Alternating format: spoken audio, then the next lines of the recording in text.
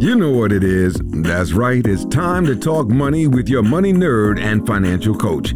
Now, tighten those purse strings and open those ears. It's the Money Talk with Tiff podcast. Hey everyone, and welcome to another episode of the Money Talk with Tiff podcast. Today, I have Lance Belline on the line. Now, Lance is a certified financial planner who has been helping individuals and families take control of their wealth for over 20 years. Throughout much of his career as a CFP, Lance did what most financial advisors do: develop plans, help clients stay on track, and make sure clients are adequately insured. However, after 15 years, he decided to break the mold, and instead of just helping people reach their financial goals, he wanted to help them truly thrive. And how do you do that? By reducing or eliminating the amount of wealth you pay to the IRS. Okay. Since Lance's career pivot, he has been dedicated to educating people on strategies for reducing or flat out eliminating the amount of taxes they have to pay to their biggest financial drain, the IRS. So I am super honored to have Lance on the line today to discuss some tax saving strategies. Hey, Lance. Hello. So happy to be on your show, Tiffany. Awesome. So glad that you're here. So let's just dive right in, because I know people are like, oh my gosh, how do I do this? So first and foremost, we want to set the stage, right? So, you know, when it comes to saving money on taxes, people are thinking 1 year to the next year, you know, pretty much on a yearly thing. But your thing is, you should think about paying less taxes over your lifetime. Yeah, it's kind of have a bigger picture approach. So when I call it two phases of life. When a person's in the accumulation phase, right, when they're working, making money, generally speaking, people are working and making money and they're trying to make as much as possible, right? And the tax code is set up so that when you have either a W-2 income or self-employment income, and the more money you make, the higher the tax rate you pay. And it's harder to decrease the amount of taxes you pay during your accumulation mode. But during your distribution mode, when you finally get to that golden retirement age at 55 or 60 or 65, that's when, if you have accumulated your wealth strategically, you can dramatically decrease the amount that you pay to Uncle Sam. Awesome. So let's dive into that a little bit more. So when you say strategically, so like for instance, let's say we have people that are millennials, Gen Z, Gen X, because that's typically my audience. What are some things that we should be doing now to kind of make sure that our tax burden isn't so great later?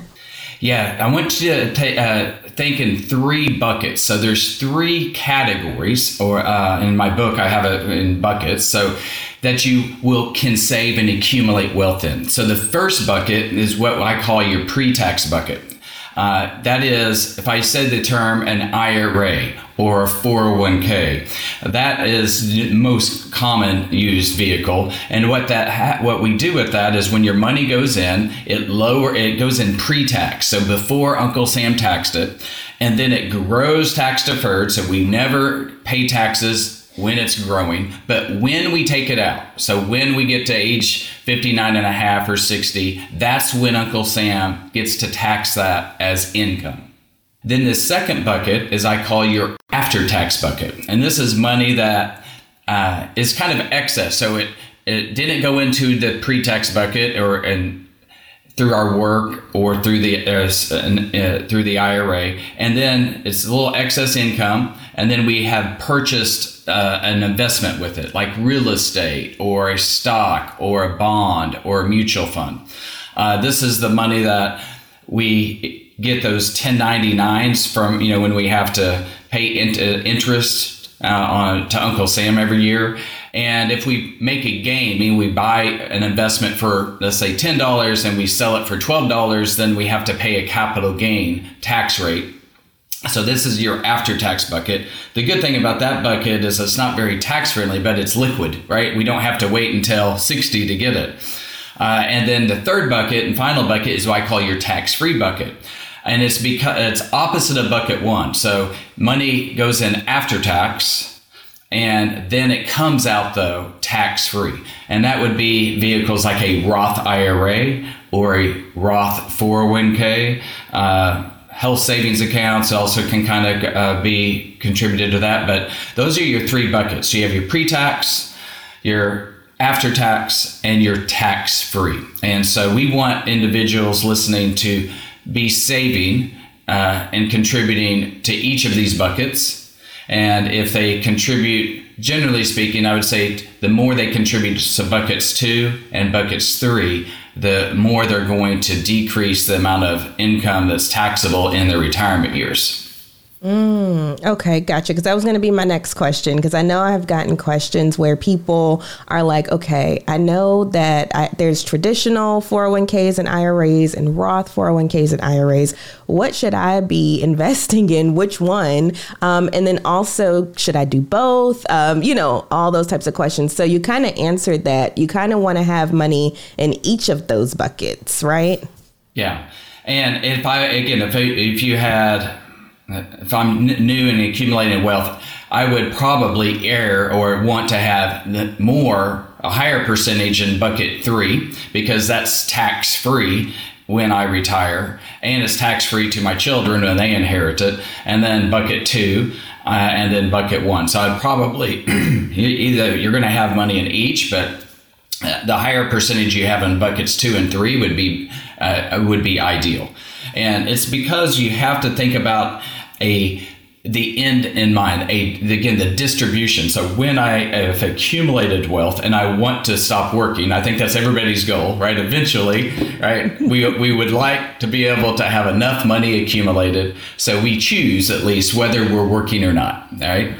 And so the bucket strategy is laid out allows individuals, let's say they could live up to or have income up to $120,000. That's, it could be less, but up to, and I can give an example how they could only pay $1,410 to Uncle Sam, which is less than 1.5%. If they, again, have their monies accumulated strategically. Well, let's go ahead and get into that real quick, because that sounds really juicy. And I'm sure my audience is like, how the heck do you do that? Mm-hmm. And not go to jail, right?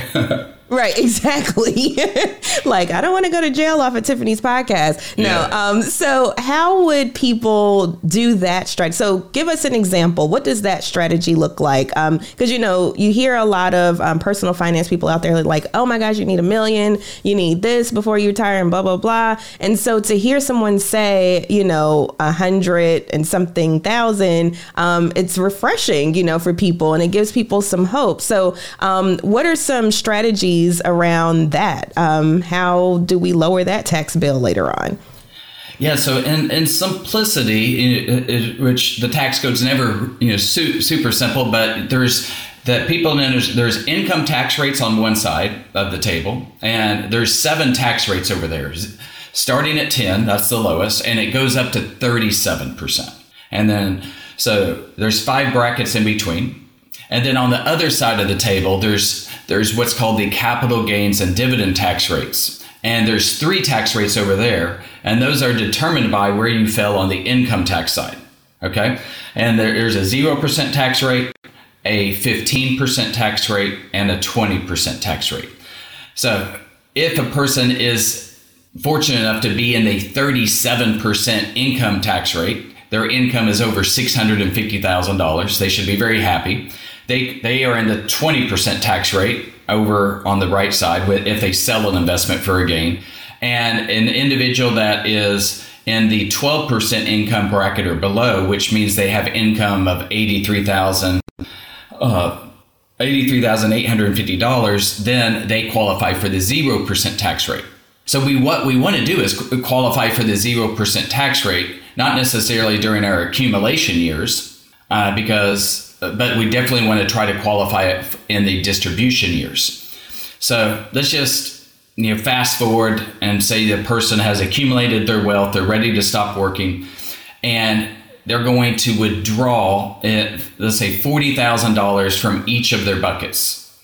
And so remember, you no longer are working, so you don't have a W-2 or any self-employment income. Uncle Sam allows every taxpayer to lower the amount of taxes they pay by what's called a standard deduction. And that's $25,900 this year. So if I take $40,000 from my bucket one, that is taxable, right? That's my new W-2 in retirement. I get to lower the amount that is taxed by the standard deduction. So $40,000 minus $25,900 equals $14,100. That is what Uncle Sam says is my taxable income now. That is less than the $83,550 limit, which is the top of the 12% income bracket. So because I'm now under that, I qualify for a 0% tax rate on my bucket two money. So if I take $40,000 from my bucket two, I used to be getting taxed at 15 or 20% on that during my accumulation years, but now I qualify for the 0% tax rate. So 40,000 times 0 is 0. And then if I get 40,000 from my bucket three money, that's tax free. So I get the $120,000, but I'm only taxed on my $14,100. And that's how we get to that, less than 1.5% tax rate during your retirement years. So it's kind of manipulating our income so that to Uncle Sam we look very poor, right? They're going, if they only see $14,100, that's taxable, and so they allow us to benefit from that 0% tax rate. And so that's why we want to accumulate our wealth in the three categories so that we can, I would say, take advantage of the tax rates and how the tax code works in our retirement years. Gotcha. And I just put two and two together, like as you were talking, when we're looking at the buckets, right? So 1, 2, and 3, when we're in the accumulation phase, we want to go reverse order. So 3, 2, 1, right? In general. And then when we get to retirement, we want to go the opposite way, 1, 2, 3. So that way we can lower our taxable income. So that was just the easy way that I was like, putting it in my head, and hopefully that helps listeners too, that have questions about how to put in and then subsequently how to take out. Just think 3, 2, 1, 1, 2, 3. I love that. I actually never thought of that. So I'm going to borrow that idea and start communicating that to my clients. Yeah, absolutely. I just put that together and I was like, genius. Perfect. So anyway, let's get into, because that was great. That was so many gems. And honestly, I think that is plenty for people to think about. But I want to hit on one more thing.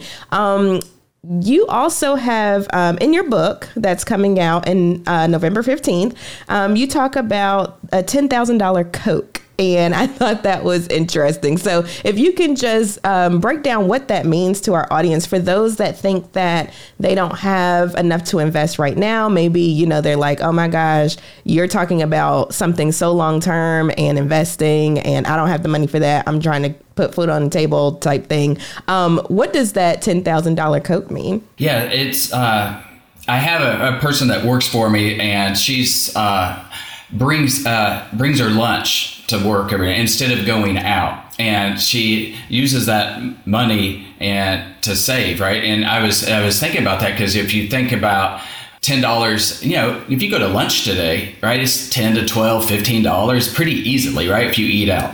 But even more simply, we all, generally speaking, sometimes stop at the convenience store, or we'll stop by Starbucks or something on the way, and we'll purchase a Coke. And, I used, let's say $2 is the, cost of a Coke. So let's say a person says, I just do not feel I have enough money. I don't have any excess money to invest. I think we all generally spend money frivolously in some way, shape, or form, right? So let's just break it down. What if we avoid purchasing one Coke a day? So it's $2 a day that we do not, we go without. I don't think anybody would feel that would be a major sacrifice.